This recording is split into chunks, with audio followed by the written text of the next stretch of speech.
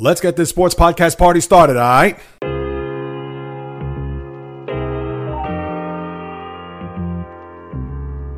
The J Reels Podcast. Why don't you wait until July 1st to make an announcement? What a disgrace. He can rack up all these numbers in October, November, and December, but what really counts is let me see this in January. The sports rebel without a pause, delivering fast-paced, jam-packed sports talk like no other. Listen, I gotta call it as I see it. He is not a good player. I'm sick and tired of having to deal with the disappointment of this franchise. When does it stop? And yes, another winter that I can sleep in peace. Coming correct, direct, and in full effect. Let's get it. This is the J Reels Podcast. Welcome aboard. What is happening, my good people? Greetings. How are you? How's it going? How's everybody doing out there? What is the latest and greatest? Hope everybody's doing well. Another week. We're inching closer to the middle of August, which also means, if you haven't noticed already, the days are starting to get shorter. It's not 9 o'clock and still light out. It's actually 8:30 and it's pitch black. Also, the mornings have become later as well. If you notice that the sun is rising just a little bit later as we get closer to September, to the fall, dare I say, cooler weather. I'm not ready to let go. But more importantly, people, make sure that you make these days count. Whether you're a summer person or you're just waiting to fast forward to the colder weather, and we all know that there may be a round two, not that we've gotten past round one of this virus, but whatever it is that's going on in your world, make sure to continue to stay positive, sane, healthy, productive, all of that, because the last thing you want to do is wish time away or just wish for better days to arrive where you could certainly take a hold of it and do the best that you can and make these days count. And with that being said, I'm going to make sure that this podcast counts when it comes to everything that's happening in the sports world, because you've come to the right place to listen to it all here on the latest edition of the J Reels Podcast. This is your host, J Reels. For my first timers, welcome aboard. Thanks so much for giving me the opportunity to bless you with everything that's going on in the world of sports. And for those who've been banging with me for now 149 episodes, I welcome you guys back. It's a Monday, August the 10th in the year of our Lord 2020. The J Reels, What's the Deal segment? What to expect here on this podcast is as follows. Qualifying week in the NHL has concluded, and now we could go ahead and start the conference quarterfinals as they'll kick off tomorrow in Edmonton and in Toronto. I'll preview what the Stanley Cup playoffs are now really going to be like and get an idea as to what teams will be at the top. We know it's Philadelphia and Vegas in both the East and West, so I'll preview that later on. Also, in college football, the Power Five, are they looking to cancel the season?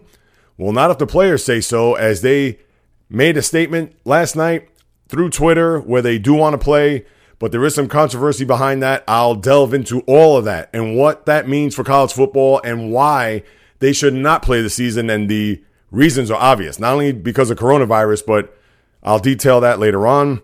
The NBA is getting closer to the playoffs as Friday will conclude the restart of the NBA season. I'll touch on all the storylines, including the Lakers. Are they in trouble all of a sudden? They've lost 3 in a row. LeBron was out with a groin, although he did play yesterday against the Pacers. But is there trouble in La La Land? At least for the Lakers, maybe not so for the Clippers. So I'll touch on that. And in golf yesterday, the first major of 2020 finally played 8 months into the year, was a barn burner in Harding Park as Collin Morikawa wins in only his second major at 23 years old. I'll talk about that, including that shot on 16, the tee shot, which pretty much set him up. A shot for the ages for the young fellow. And also get into this Brooks Koepka with Dustin Johnson and how that sparked a little, I don't want to say controversy, but a little rift where Rory McIlroy had to step in and throw in his 2 cents. So I'll be able to dissect all that later on. My hero and zero of the week, of course, at the back end. But to kick us off here, as we're now officially 10 days into sports, and we get that baseball started back on July the 23rd, and they pretty much had the stage for about a week until the NBA and NHL stepped in. But the main thing I look at here is, has everybody bought in? Has everybody been full bore when it comes to the sports? Considering 4.5 months, we didn't have it. We were dying for it, pretty much desperate just to watch anything competitive that didn't have anything to do with an ESPN Classic or an NBA Hardwood Classic or any of the games of the past that we probably watched over the course of this pandemic. But now, as sports is entrenched into the American fabric, and that we're able to watch and that we're able to dissect and divulge and digest everything that's been happening here. Has everybody been on board? Now, of course, I have to follow. This is what I do, as everybody knows. And, of course, I can't watch every game of every minute, every play, every waking second. But I've slowly but surely have gotten into it. And I guess what was good about it is that baseball, considering that they had the first week to themselves and then you had the NBA and the NHL follow suit. But I thought it was going to be a little bit tough if you listen to my podcast, I believe the week right before the baseball season started, and how this 4.5 month break, although I was dying and at times it was difficult to muster up any type of storylines, although we were pretty much busy, the last dance, and we did have some NFL stuff with the free agency and also the NFL draft and baseball with everything that happened with them, knowing that if there wasn't going to be a season or was going to be a season, it was so up in the air and question marks abound. So we were able to get through those months okay. But now that sports is back in the fold, I'm just wondering how everybody else is feeling. Are they just too busy with their lives, just trying to either look for work, or because it's in the middle of the summer, besides baseball being part of the ritual throughout summer, day to day, always a game, always following, but with the other sports, with basketball, hockey, the winter sports, knowing that it's a little bit strange to watch some postseason in the NHL when it's 90 degrees outside, or picking up where the NBA left off as they get to the postseason, where right now free agency would have been long in the rearview mirror and summer league would have pretty much been completed. So now that you have these sports on the docket, has everybody bought in? Is everybody involved? Is everybody following? Is everybody watching? I wonder if that's the case, as I'm trying to take the pulse of not only just the listener, and I understand that this isn't a two-way sports talk type of platform here, but with the people who do listen, kind of curious to find out whether or not have you been 100% in, 50%, 90%, just baseball, excited about the basketball, not so much on the hockey. We understand golf and some of the other sports. I'm just talking about pretty much the four majors and NFL, which to think a month from today, that's right, September 10th is the beginning of the NFL season. So just keep that in mind and put that in perspective, how the NFL, which hasn't really dealt with the coronavirus as far as games are concerned, and we can look at no preseason games as a factor here, but we're talking about regular season. So they have a month to deal with that, and let's see how that kicks off when in Kansas City. Will the season be able to start on time, and will there be a game between Houston and Kansas City to start off this 2020 season? But that is for down the road. But as far as the other sports, I'm just kind of wondering, taking the temperature of how everybody feels. And, of course, you could hit me up on any of my social media accounts, Instagram, Twitter, Facebook, etc. And please share your thoughts, and I'll tack that on at the back end of the podcast as I normally do. And I'll start us off with the hottest team in baseball right now, which is the Oakland A's. And it made me think last night after them sweeping the Houston Astros, which precipitated a brawl in the middle of the game, which I'll get to in a second. But here's a team that's made the postseason in the last 2 years. And in a short 60-game season, as we all know, anything could happen. And it's only 16 games in. There's still 44 more to play. But right now, the record shows that they are the best team in baseball. Now, does anybody really believe that? Yours truly doesn't. Now, they have been formidable. They have been good during the regular season. And we all know the history of the Oakland A's, especially over the course of the last 20 years. They've had good teams for the most part. They've had a lot of lows as opposed to the highs. But in recent memory, making it to the wild card game the last 2 years, losing in Yankee Stadium 2 years ago, losing at home to Tampa last year, and now they're on the verge of maybe taking it to the next level, not only with this hot start, but also seeing if they could finally go deep into October to make a run here with a team that, if you line them up right in front of you, and if your life depended on it, you probably couldn't pick out one player, let alone 3 or 4. We know the team is led by the Matts and Matt Olson and Matt Chapman. Of course, their shortstop, who was an MVP candidate last year, and Marcus Semien.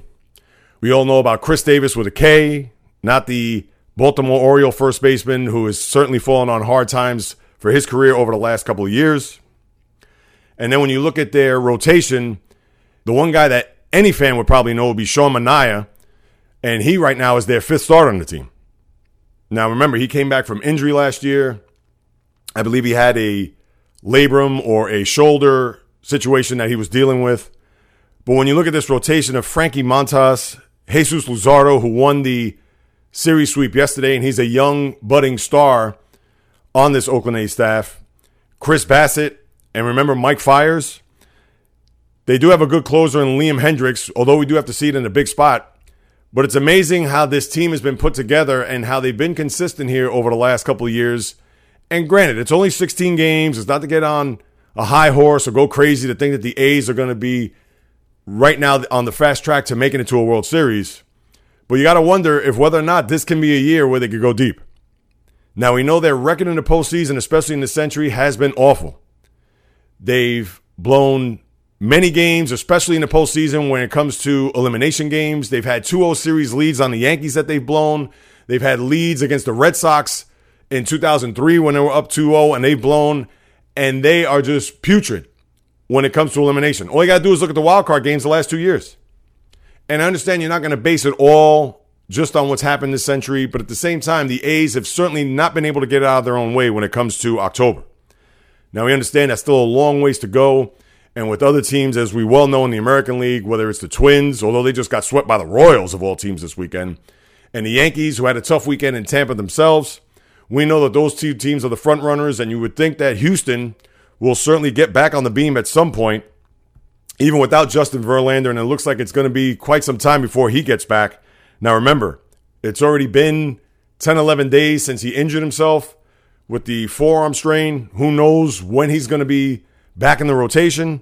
And that's going to be a big concern for a 6-9 team and a Houston Astro ball club that is looking to try to get back to a postseason to avenge everything that's happened, whether it's losing all 4 games at home in the World Series last year, the sign-stealing scandal, which pretty much rocked baseball, and everything that led into the spring training and exhibition season where fans and other teams, everybody getting on their case and trying to prove them wrong. Well, they certainly have not gotten off to a great start and on the wrong foot here as far as trying to defend their AL champion banner. But as far as the A's are concerned, can't knock what they've done so far, and certainly what they've done as an organization in the last few years. Mind you, they haven't been able to take that next step. And something that needs to be brought to the attention here, because the A's look like they're not going to go anywhere. They already have a 5.5 game lead in the AL West, and we all know it's only 60 games.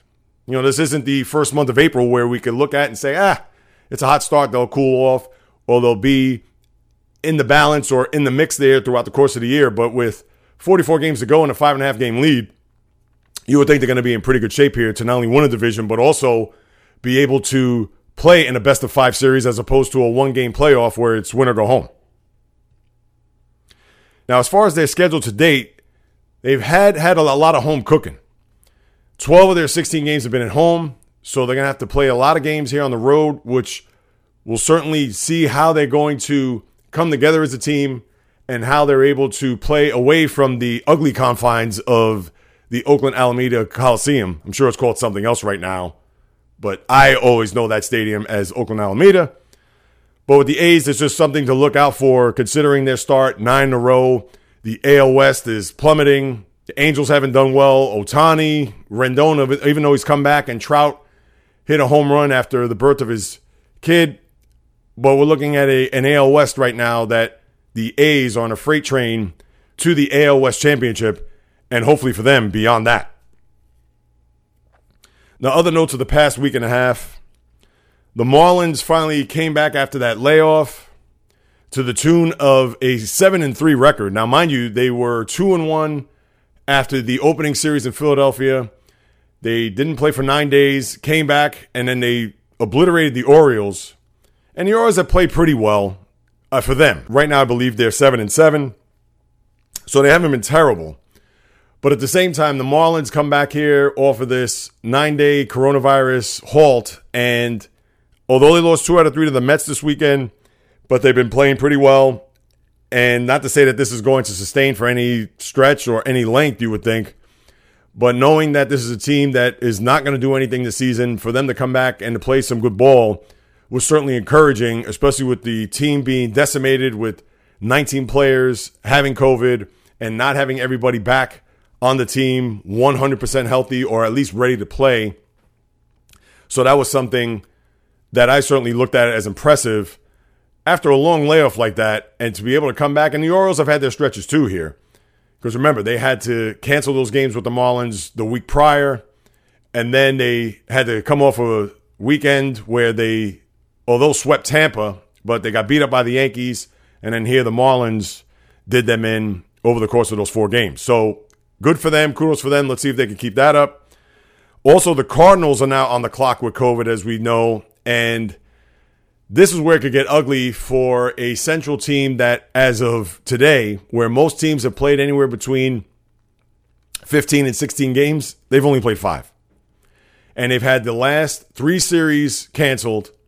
And they're going to have this upcoming series against the Pirates canceled as well. So they're going to lose out 12 games here. How they're going to make this up, who knows? I understand Major League Baseball right now, they're still holding their breath and crossing their fingers, just praying that this is the last hurdle for them to cross when it comes to dealing with coronavirus and players in the league. I know the Indians, they had to send home Zach Plesac, who was hanging out with friends in Chicago after a victory on Saturday night. And since he broke the health and safety protocols, they put him in a cab and sent him back to Cleveland, knowing that if he came back, was around the team, and heaven forbid got them infected, then boy, that just would have been a major quandary, not only just for them, for the league, but even more so for the sport. So the Indians had the wherewithal to just nip that in the bud, quit fast in a hurry. But as far as the Cardinals are concerned, who knows when they're going to play these games, make them up, etc. And right now, you're looking at a Cardinal team that may end up playing, as crazy as this may sound, they could play 45 games this year. Now, what does that mean in the grand scheme of things when they talk about tiebreakers and win percentage? I know it's going to sound weird, but if their win percentage happens to be better than a team that played, let's say, 58 games or the full 60, do they make the postseason?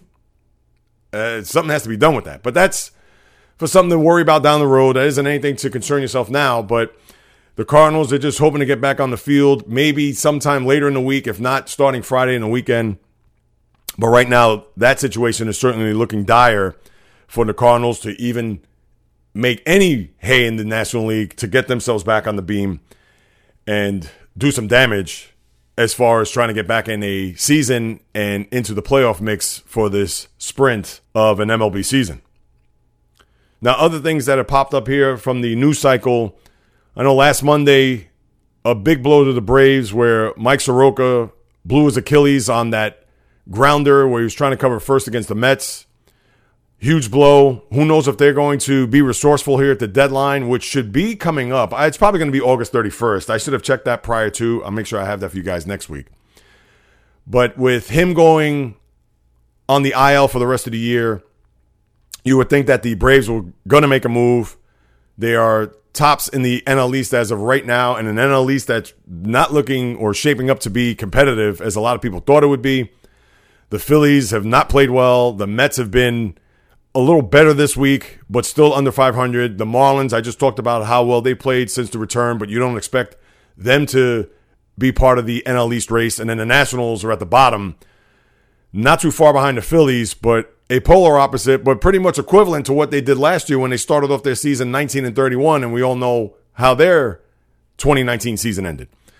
So not a very competitive NL East. So if the Braves could get some reinforcements to get another veteran starting pitcher, who that guy is, I certainly don't know at this very moment, but you would think that they're going to make a move here to try to bring in a bona fide starter, maybe not a number 1, but a number 2 or somebody just to stabilize that pitching staff so they could get themselves deep into October.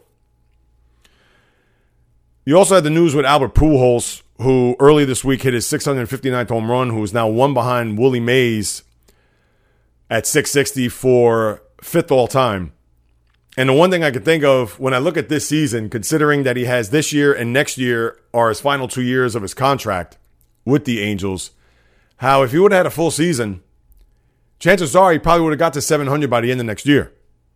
But now as we look at it, and who knows what's going to happen at the start of next year, which I'm sure they're probably going to have to use the same template as this year if there isn't a treatment or a vaccine for this virus where no fans, they're going to have to pretty much implement the same health and safety protocols to have a 162-game season. Now, again, that's for next year. We don't know how this is all going to unfold, but with Pujols, just to think that A-Rod was 4 short, Alex Rodriguez, that is, of 700 home runs for his career. And it would have been nice to see, or at least to witness, in this generation, this era, a player who is a first ballot Hall of Famer, one of the best right-handed hitters of all time. There is no ifs, ands, buts, maybes about it. I get that you could look at his Anaheim Angel tenure as not being Hall of Fame worthy, but when you look at those first 10, 11 years in St. Louis, there isn't a debate. And it's just a shame that Pujols, chances are he's probably not going to get to 700. Right now, I believe at 659, 41 home runs, he would have to hit, I would think, another 10, 11 home runs just to get close to 30. And you figure if he could just push 30 for a full season, he could probably do it. But who knows? But for Pujols, a guy who has just had an unbelievable career, 2 World Series, multiple MVPs, the top 10 finishes and MVPs. I believe he has 9 top 5 MVP finishes in his career. And granted, all that was with St. Louis. I mean, he's been good to below average with Anaheim, and he's going to slow down. The guy's 40 years old. But he's still able to have home run power. He's still able to put a jolt in one time after time. And with him pretty much being a full-time DH, you can only hope that he'll get his 4 at-bats throughout the rest of this year and into next year to come close to 700, because that's something that I would like to see, and I'm sure a lot of baseball fans would like to see as well, a guy to reach that plateau where only 3 other men in the history of the sport has ventured. And I understand you can look at Barry Bonds and juicing and all that, but he does have 762 and Aaron's 755 and, of course, Babe Ruth's 714. And to wrap up with the baseball, a couple other things of note. I mentioned that the Yankees and Twins have come back to earth a little bit here. The Tigers in the Central, 8-5. Who'd have thought they'd be in second place in the Central? And you would think that they would probably fall off at some point. But give them credit, they've actually played pretty well. We talked about the AL West, that it's pretty much Oakland and everybody else at this stage. Same for the East. Now the Central, despite the Cardinals only playing 5 games, the Cubs have certainly gotten themselves off on the right foot. And you would think, new manager, maybe the players started to tune out Joe Madden. They've been reinvigorated here by the start, 10-3, looking to be a threat to the Dodgers, to the Braves here in the National League. And with all the other teams there, with the Pirates, of course, are the dregs of the Central and pretty much baseball overall. And the Reds, a lot of people thought that they were going to be a sexy pick. They certainly have not played well, although Trevor Bauer's been phenomenal. I mean, his ERA is under 1 to this point. And then out west with the Rockies and Dodgers trying to give them a run for their money. Now, you would think at the end of the day, the Dodgers will leapfrog over the Rockies to get the division crown, which would be their 8th straight. But the Rockies, with a little bit of turmoil this offseason, situation with Nolan Arenado, their prize third baseman, the face of the franchise, and how there was a little back and forth with the front office as far as them wanting to win and put all their chips to the middle of the table and doubting whether or not they wanted to do so. Well, they've gotten off to a good start here, and let's see if they're able to sustain that. And also the exploits of a one Fernando Tatis Jr., who has been just otherworldly, and he's a young talent that you certainly have to watch. He's on the rise. He just hit his 8th home run yesterday, which ties Aaron Judge for the Major League lead. And Tatis, just to think, a lot of people thought when Manny Machado signed there last year to the tune of 10 years for $300 million that he was going to be the guy to pretty much carry the whole San Diego Padre franchise, which you haven't seen since Tony Gwynn. Well, it looks like Tatis Jr. is going to have a say in who's going to be the man on that team. And you got to wonder, how does that make Machado feel, as he's pretty much the guy that's playing right next to him as far as the infield or the left side of the infield is concerned. Just something to keep note of. But Tatis has certainly been meteoric as far as his rise as one of the top young players in baseball. And if you want to pay attention to the 400 record, I know that was something I talked at the very top of my pseudo baseball preview, how 400 wasn't going to mean anything. All I got to say is get back to me September 1st. I know Charlie Blackmon's hitting 458, and Donovan Solano, of all people, he of the San Francisco Giants, he's bounced around everywhere, most notably for the Miami Marlins back in the day. He's batting 455. They're not going to be able to sustain that. Now, you think Solano's definitely not. And then Blackmon, who has been a good hitter and an all-star, but you figure that clip is going to start to dwindle as the days continue to click off the calendar. But right now, I'm not going to get into any 400 talk. Like I said, get me into next month, and then we'll discuss it. Because then he'll only have 28 to 30 games left to go, or even less than that. And if Blackman is flirting with it at that time, same for Solano, got to give it up. But especially Blackman, if he's flirting with the idea of trying to get to 400, which hasn't been seen since the 1950s, I believe 51 with Ted Williams, then we could certainly talk about it then. All right, let me turn my attention to the NBA as basketball will conclude its restart of the regular season come Friday. And lots of news and notes have come out from the bubble since we last spoke. Now, before I get to the 8th seed out west, I know everybody's wondering whether or not the Lakers, if there's a little chink in the armor when it comes to them as they get ready to push toward an NBA final and hopefully getting their first championship since 2010. I know some of the talk here over the last few days has been, have the Lakers put their foot off the gas? LeBron had the groin injury. I don't think it's the same one that he suffered back on Christmas of last year against Golden State. But you wonder, with getting into the flow, not only just of the scrimmage games, but now the regular season games as they prep and prime for a long postseason run, you got to wonder whether these next couple of games are going to mean anything. They already have the 1 seed clinched. You would think they're going to be rested. Now, mind you, this comes off of a 4.5-month hiatus. Understand that. But I know Frank Vogel, the coach of the team, is certainly going to take precaution here. I don't think it's anything to worry about. It's much ado about nothing, if you ask me. If this was in the postseason, if this was the first round where, let's say, they're already down 1-0 or down 2-1, then maybe I could say, well, this doesn't bode well as they get deeper into the Western Conference and if they do make it to an NBA final. But right now, to me, the Lakers, I think they're going to be fine. Let me see this happen during a playoff series. I'm not going to worry or wonder whether or not, geez, are they clicking on all cylinders? Is everybody cohesive? Is everybody on the same page? I'm not going to look at it from that regard. Just get me to the postseason, and then I'll be able to manage it from there. And even though they've lost some tough games here to the Pacers yesterday, where TJ Warren has been the darling and the MVP of this restart, considering he had the 53 points the week before. He had 39 last night, including 7 to close out the Lakers in a game where they were trailing and they came from behind to win. And then they lost to the Thunder and the Rockets over the weekend. Those are teams that are going to the postseason and have certainly have done pretty well since the restart has begun. So if you're a Laker fan, if you're the Lakers, I certainly don't think that I would sweat anything right at this moment. Just wait till you get to next week, start the postseason, which I believe will be Tuesday, or Monday and Tuesday, you would think would be the start of the postseason. They'll probably have the 4 matchups on Monday, the 4 matchups on Tuesday, and away they go. Because the season does end Friday. I believe they're not going to play any games Saturday and Sunday. So this time next week, we'll be talking NBA postseason. And I would think the Lakers are going to be ready to go as deep into this late summer into fall as expected. Now, let's talk about the West from this regard. Well, before I even get to that, it's very encouraging to know that the bubble has certainly worked, not only for the NBA, but also for the NHL. Very encouraging to know that since the 29th of July, they've had no positive test in the bubble, so we know that it works. Now, mind you, you can't have that one guy go astray. If you're Lou Williams, if you're, well, not that Montrezl Harrell did. He's actually back, so he'll be joining the Clippers, you would think, toward the end of this week. Maybe we'll get some burn. I know there has to be, I believe, 4 days before he could even suit up, since he's now back in the bubble. But as long as everybody behaves, as long as everybody is doing what they're supposed to do and maintaining the health and safety protocols, this is something that should be and has been successful.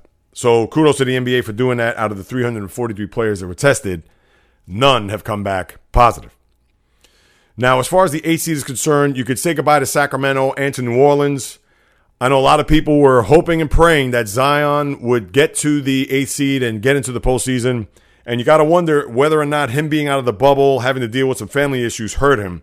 Now, he did have a stretch where he played well in a few games. Remember last week, I bitched and moaned about how this kid isn't playing in the final minutes of games due to the minutes restriction, which I thought was an absolute travesty considering that he had 4.5 months off. And I understand the knee injury and et cetera, but he's a young kid. He's strong. He's ginormous. How can you not let go of the reins for this young buck where you have everything in front of you, especially if they made it to the postseason, where the ratings I'm sure will go up despite the ratings maybe not being to where it is right now or where it possibly should be. But when you look at what they've done here, the Pelicans, that is, it's just a shame that they've fallen short. And despite the few games that Zion has performed well, a lot of the reports, and I haven't watched any of these games here with the Pelicans, but from what I've been able to gather is that he's been sluggish on the defensive end. He has not been good, and therefore that's where they've suffered. And you're not going to see the Pelicans until next year, and you could only hope that Zion will be 100% ready to go, full steam ahead, healthy as can be, and you could see him play throughout the whole season. So we could say goodbye to the Pelicans and Zion's chances for the postseason. Now, when you have some of these major injuries, Memphis had a big blow with Jaren Jackson tearing his meniscus. But in the East with the Sixers, they're looking at double trouble here. Not only did they lose Ben Simmons with a dislocated kneecap, so you could say sayonara to number 25, but also Joel Embiid injures his ankle, where his status is uncertain. And I haven't really watched the Sixers play, and we all know Embiid, his health, more so his conditioning, is the big thing. Now, we get that to the start of his career. He had the foot issues. He didn't play in a ton of games in his first 2 or 3 years in his career. And now that he's been able to play on a much more consistent level the past couple of years, the one thing that's been the bugaboo about him was staying away from the cheeseburgers and milkshakes. And now with this ankle, I don't know if it's a weight issue. Again, I haven't really watched the Sixers perform here, but that's going to bode poorly for them if they have any chance of making a deep run in this NBA postseason. We know Simmons, how he is offensively. He's a triple-double machine, and especially if he could score from the perimeter, that would just be a complete boon for them. But we all know on the defensive side, he is a top-flight defender, which he could lock down the likes of any point guard, any wing, and even any big man for that matter. So to lose him and to not have him in the lineup from now until as long as they're in the postseason, that's just a crushing blow. And you got to give it up for Portland. They've played well here, and they're certainly putting the pressure on the Memphis Grizzlies. Now, the funny thing is the hottest team coming back to the bubble has been the Phoenix Suns.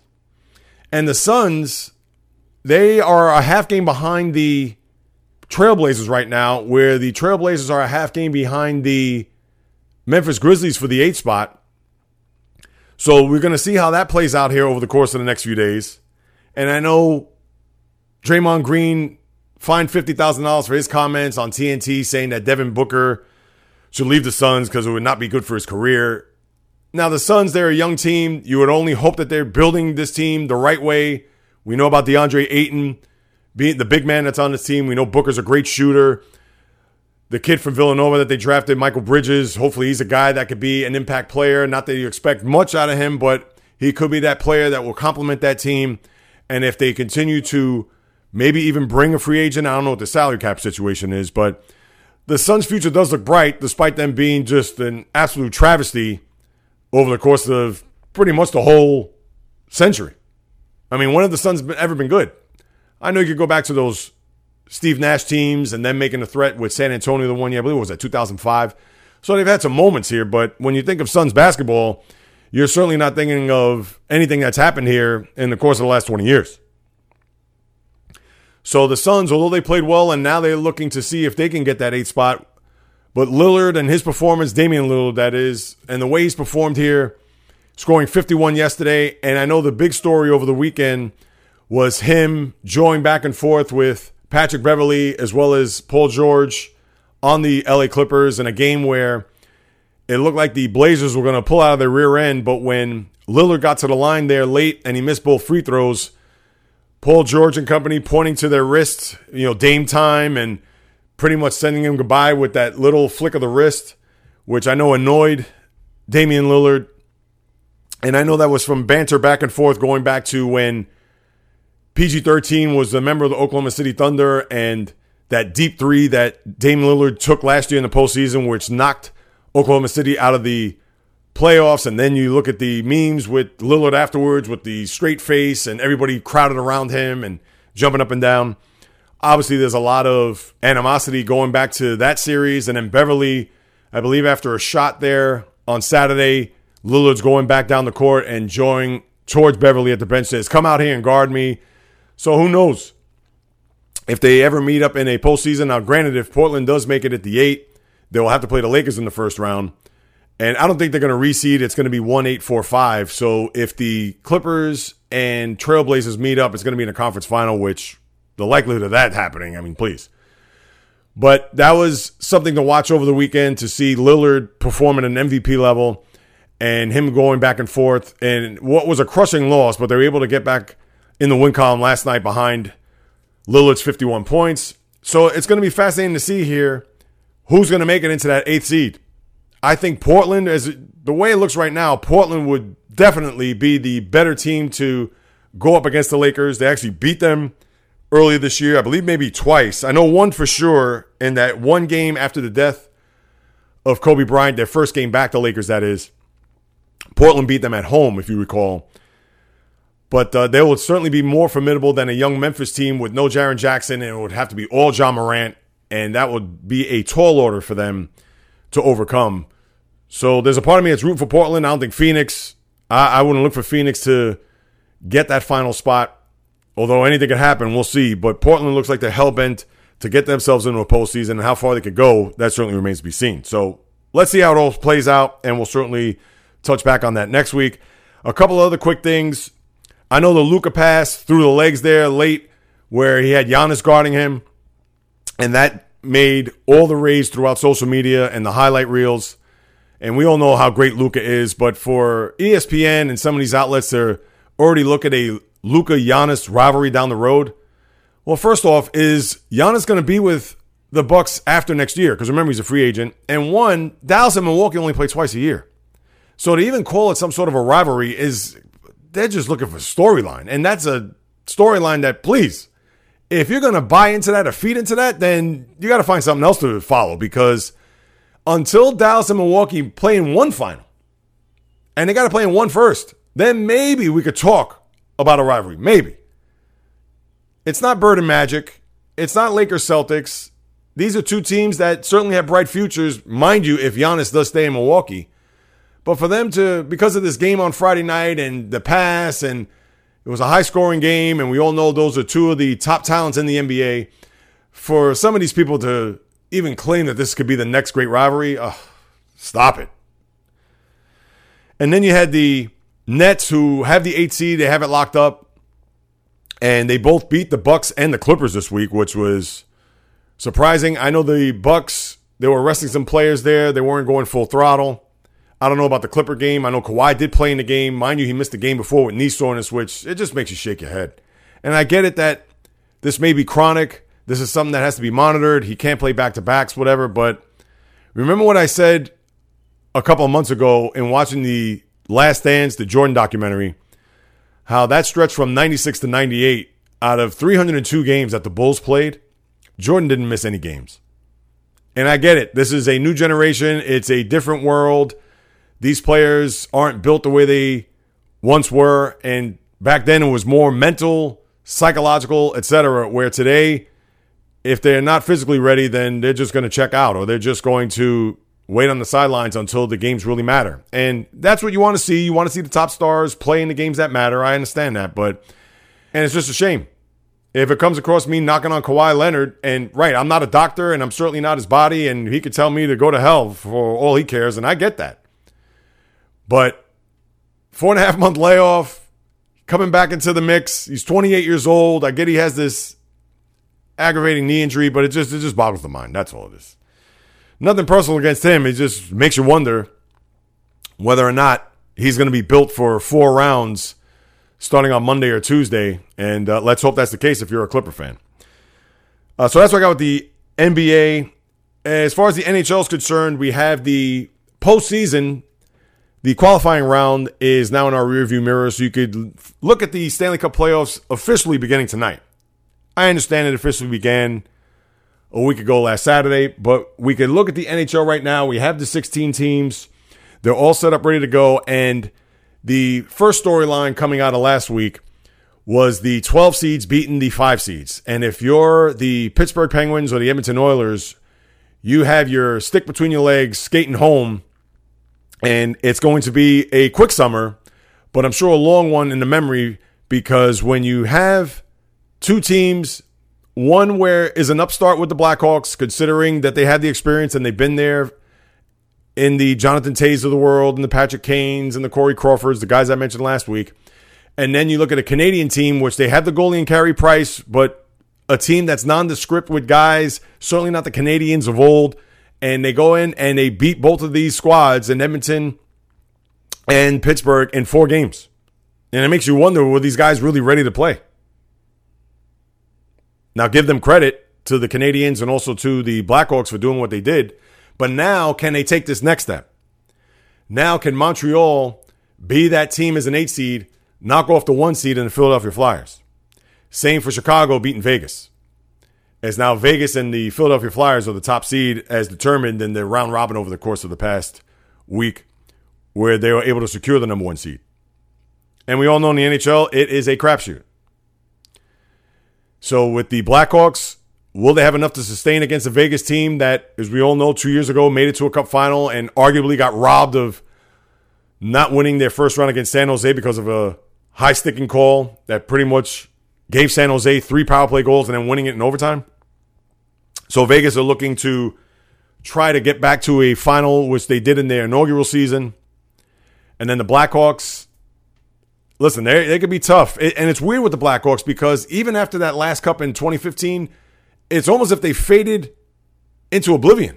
You didn't really hear about them. They haven't really done anything since then. Haven't had any playoff runs or any deep playoff runs for that matter. And now here they are back in the postseason thanks to coronavirus, because they wouldn't have made it into the postseason if it wasn't because of the pandemic. And now here they are in the first round, or you want to call it second round, and they have a legitimate shot. And let's see if that momentum builds for them in these first couple of games. Now they'll play game 1 tonight. And when we're looking at both the East and the West, you have Columbus playing Tampa and Carolina playing Boston, as well as Calgary, Dallas, and Vegas and Chicago. And then tomorrow, you had the Islanders playing the Caps, Montreal, Philly, Arizona, Colorado, Vancouver, and St. Louis. And if you're a Maple Leaf fan, I know you got to be sick, because now that was the only series that went 5 games in the qualifying round, where the Maple Leafs were down 2-1. They had an overtime thriller where Austin Matthews wins a game 4 on Friday night. And Toronto, I'm sure, feeling better about themselves, hoping to try to get to not only win that 5th game and move into the quarterfinals of the Eastern Conference, but what do?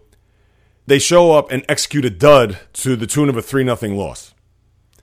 And the Maple Leaf fan has to continue to wallow, continue to suffer, continue to wonder whether this team has enough chutzpah, whether it has enough toughness, grit, etc., to try to get themselves over the hump to not only win a playoff series, but to get to a Stanley Cup final.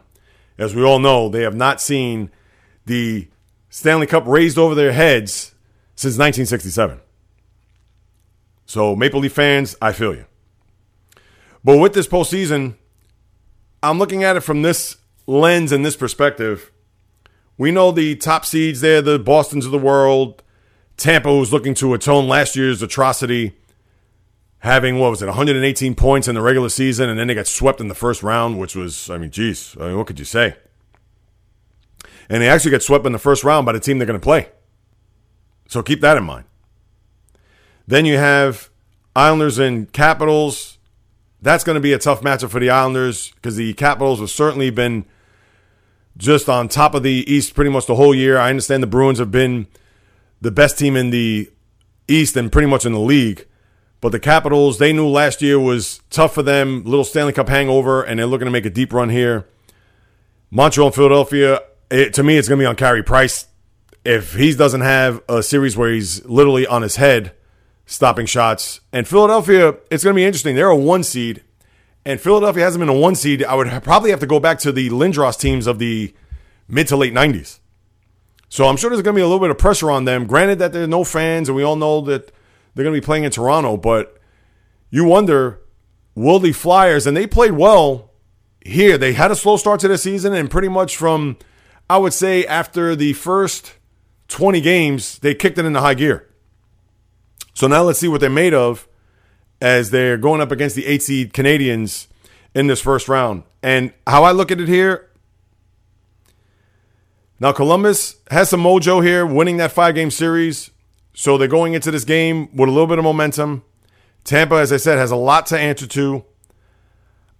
I'm going to say I'm going to just pick Tampa here, only because if they can't look at what took place last year, especially against the team that they're going to be staring across the ice, and if they can't get up for this series, then I'll never, ever pick them to win a big playoff series or any playoff series for that matter. So I'm going to pick Tampa, 6 games. Boston's had too good of a year. I'm going to pick them in 5. Capitals, I'll give them in 6. I understand that's going against my Islanders, but still, the Capitals have been they've been tough all year. And as far as Philadelphia, you would think they're going to win the first round, but I wouldn't be surprised they sweat a little bit. I'm going to say 6 games, but I could see them being down 2-1, and then they run the table from there and win in 6 games. As far as out west, I can't really gauge these teams because I don't follow a lot of the teams out west. I'm going to say Vegas. I'm going to start there. I think the Blackhawks, they probably will play well, but Vegas, I was sure they'll probably overpower them. I'm going to pick them in 6. Dallas and Calgary. Calgary's a tough team. I like their toughness. I mean, I'm not crazy about Matt Tkachuk, but I love Milan Lucic, who started off the game there with that fight, which I enjoyed there the other night. I'm going to pick Dallas in 7. Colorado's a team a lot of people expect to go deep. I'll pick them in 6. And St. Louis, I'm going to pick them in 5. And St. Louis, we all know, is looking to defend their cup title from last year. So those are going to be my picks there for the NHL. And I'll certainly be on top of all this as we get into this first round and deeper with this Stanley Cup playoff postseason. Now, before I turn my attention to college football, even the NFL for a little bit, I want to touch on the golf yesterday because going into that final round, it was certainly a crapshoot, and you could have put all those names in a hat and picked out who was going to come out victorious, whether your name was Dustin Johnson, whether your name was Tony Finau, whether your name was Paul Casey, whether your name was Matthew Wolff. We could go down the whole list. And it was certainly competitive. A lot of people thought maybe Dustin Johnson would have been the guy that was victorious because he was on the top of the leaderboard after the 3rd round.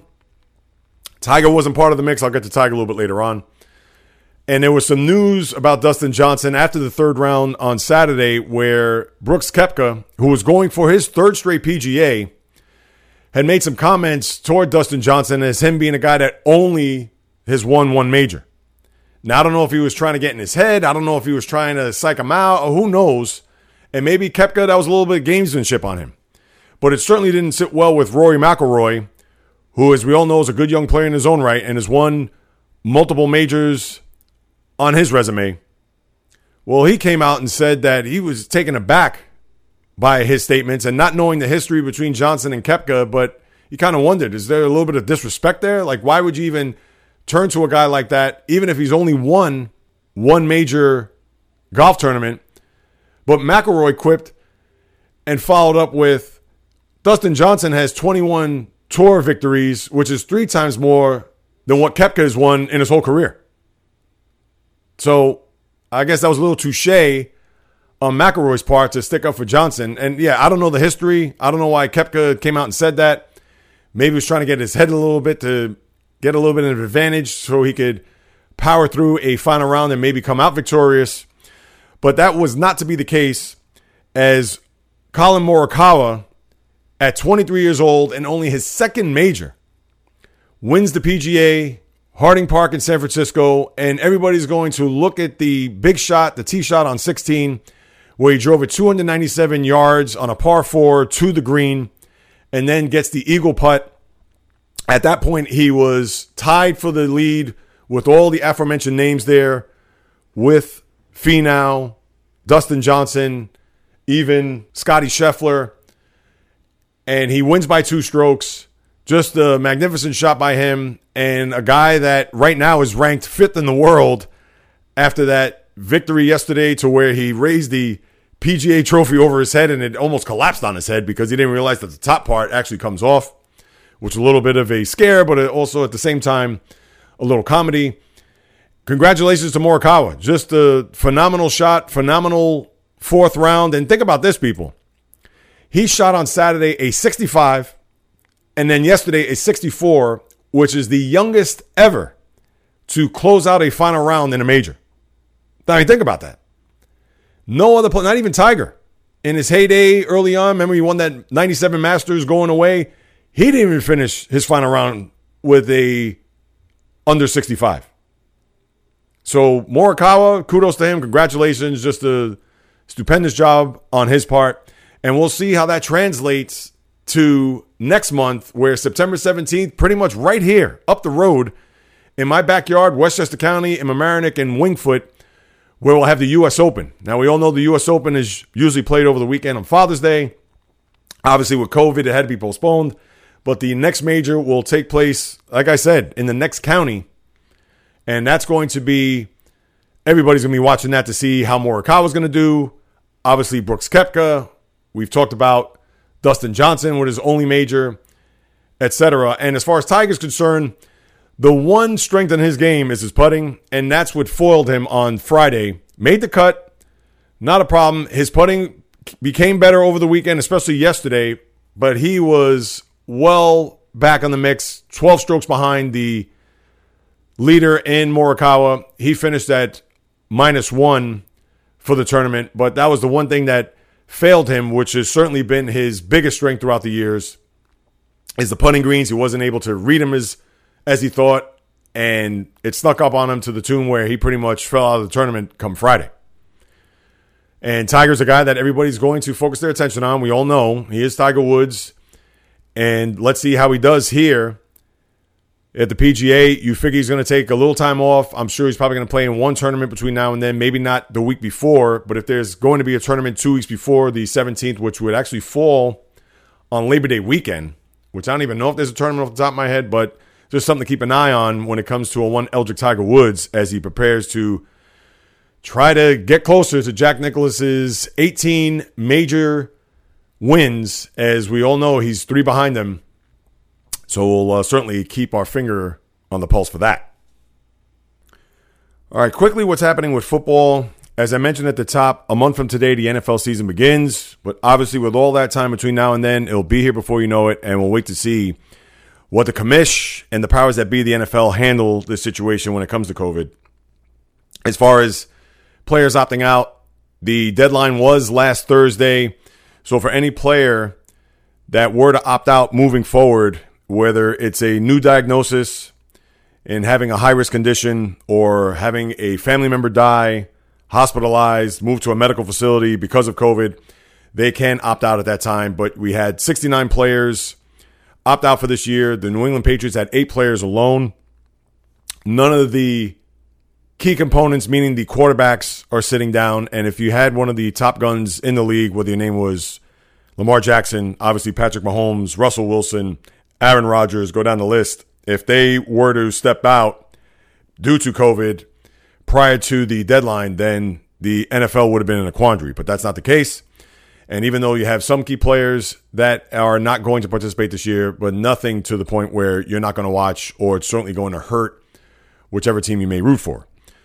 As far as Stafford, I know he had that false positive test. Last week we talked about him, as well as Gardner Minshew. Minshew is now 100%.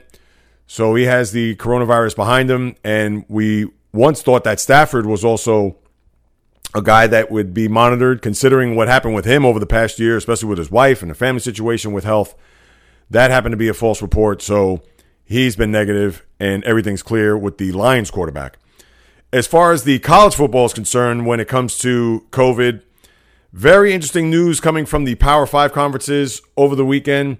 And prior to that, you had UConn was the first team to not have any fall sports from the football bowl subdivision. Also, the MAC conference, they canceled their football program for this year, all the teams, as well as the fall sports. And then the Power 5 yesterday actually contemplating on whether or not to have full sports this season, and that would be a huge blow to college football. And to me, I think it's a no-brainer, even though the good players united on Twitter, whether your name is Trevor Lawrence, he being, of course, the biggest name of all, where they came out with a tweet saying that we want to play as long as protocols, safety across the board is down the line for the benefit of these guys and all these schools, that they're willing to play. So kudos to them that they want to go ahead and not miss out on a junior season for one Trevor Lawrence or any of the other players that are coming into this year. And we know the Power 5 conferences, the ACC, the Big 10, the Big 12, the Pac-12, and obviously the big one, the SEC. Now, I think it'd be wise, easy for me to say, I'm just a podcast host, but for them to even contemplate this, it's a huge deal. We know how much money college football makes and what the towns generate as far as revenue is concerned, whether you're in Tuscaloosa, Alabama, whether you're in Clemson for the Tigers, which both of those teams you figure would be one of the top 4 when it comes to the playoff later on, if this year does kick off. And for them to look at the view from 30,000 feet, knowing that this is just a huge risk. These are college kids. They're not paid players. And for them to do what they can, not only just to instruct the protocols, which is an obvious thing, whether that means in the locker room, the weight room, on the field, that's fine. But how are you going to police these kids outside of that is going to be almost next to impossible. Part of the college experience, and granted, we don't know if a lot of these universities are opening it up to kids. That's been the whole controversy now with a bunch of grade school and high schools opening up here throughout our nation, whether or not they should even admit kids into school. But then you have the other side where it's like, well, we got to get some sense of normalcy in. But with the colleges and all the money that's invested with the alumni and these universities, Wisconsin, for instance, they're going to lose $100 million this year. So you can imagine if they're going to lose and they're in a Big Ten conference, what's Alabama going to lose? What's Clemson going to lose? What Georgia's going to lose? Florida, USC, who they said they're not even going to have students come on board at the start of the college season. You get the picture. If these Power 5 conferences decide to not play this year, and it's not even just because of COVID. We understand that that's the ginormous elephant in the room. But it would be certainly wise for them to pull the plug on this, because the last thing that they need, these universities, and we all know these kids are not getting paid. These aren't paid athletes. And granted that they do have scholarships and they're able to perform on these teams at a high level throughout the collegiate level. But at the same time, one of these kids gets sick and, God forbid, passes away, you're going to have lawsuits up the rear end, and they will never hear the end of it. And then in turn for the NFL, it's different because they're getting paid and revenue. We all know that. But there is no way that the NCAA, as crooked as they may be, and even with these Power 5 conferences, they know they need to be very smart here, because the last thing they want to have on their hands, and we've seen it already, with Michigan State being infected with 30 players on their team, or just about the entire team, it seems, and what we saw down in the South weeks back with some of the other teams that contracted COVID and their kids and their schools.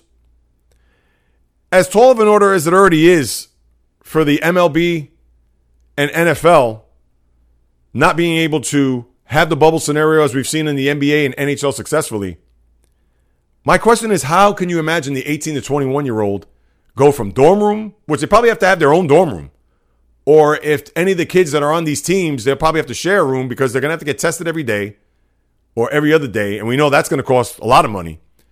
Now, the universities can afford it, but at the same time, they're going to have to test these kids daily on the regular, and then to quarantine them.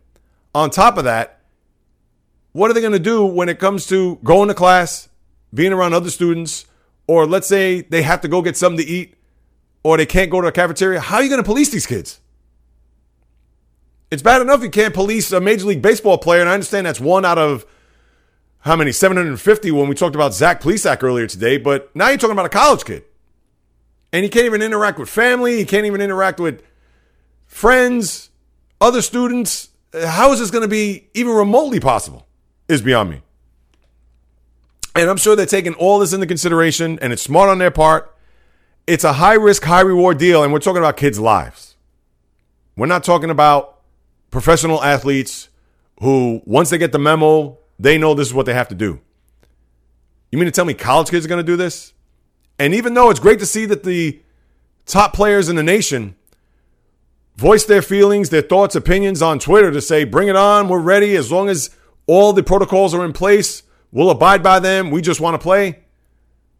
But you know there's going to be a handful that are going to want to go out. There's a big party on campus. And there shouldn't be any parties, but you get my point.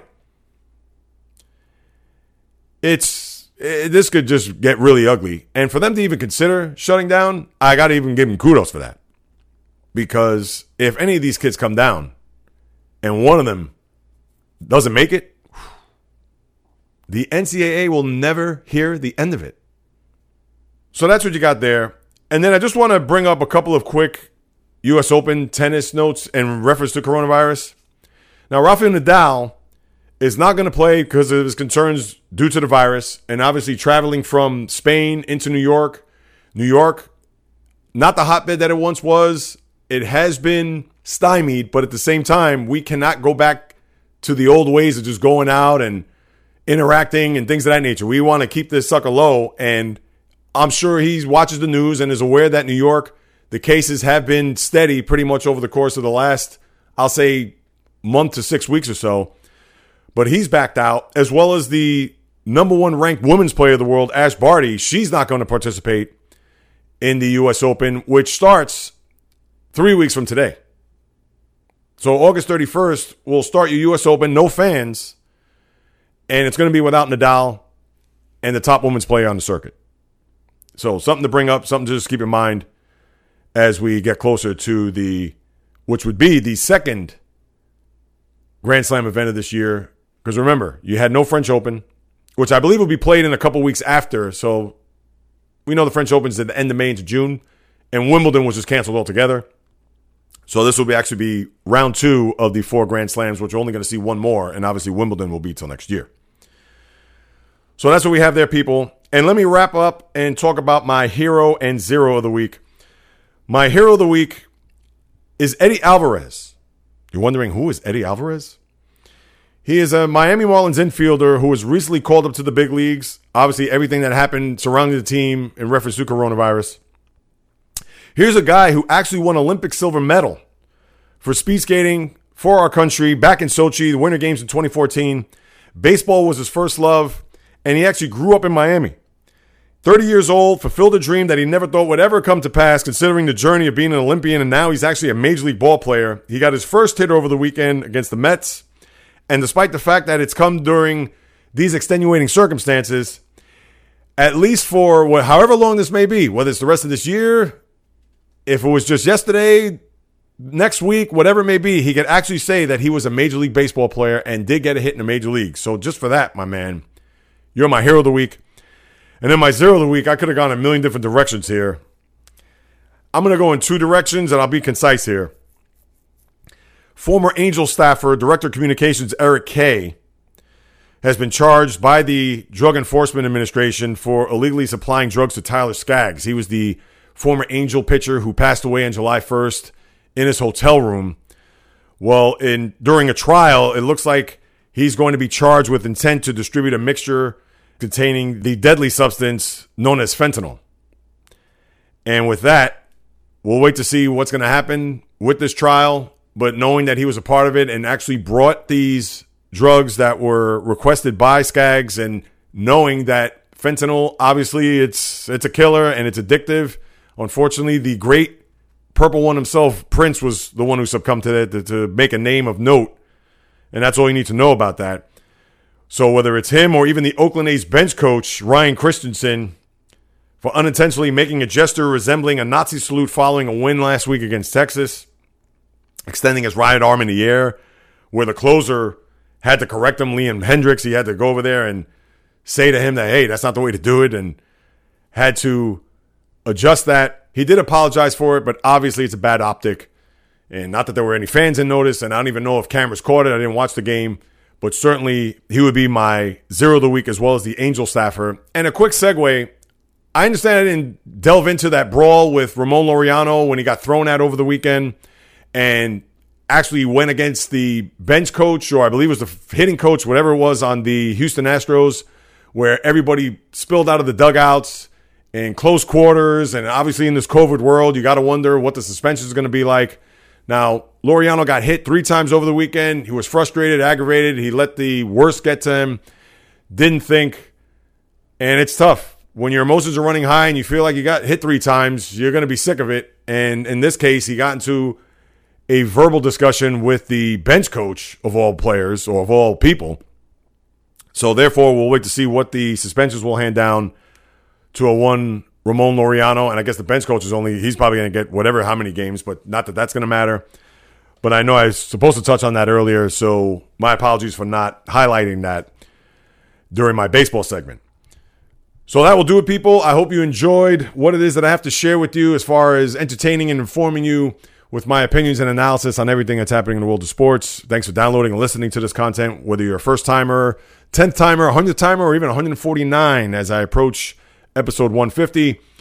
And for those who haven't done so already, you know the drill. If you've listened to me before, if you haven't subscribed, rated, or reviewed this podcast on any of the podcast platforms that you listen to this, whether it's on Apple, Google Play, Spreaker, Stitcher, Spotify, iHeartRadio, Luminary, CastBox, you name it, Player FM, wherever you get your podcast, if you go ahead and subscribe, rate, and review, what that will do is increase the visibility of this podcast with the plethora, the overabundance of podcasts that are out there, not even just the sports ones, but just everyone in particular. But for my particular realm, if you could do that, give a little shout out, leave a rating, post a review, I could generate interest with those outside who aren't familiar with the J Reels podcast to attract those guests, whether it's the former athlete, the current athlete, the blogger, sports writer, broadcaster, studio host, down the line, as I try to produce not just 1, but 2 podcasts a week.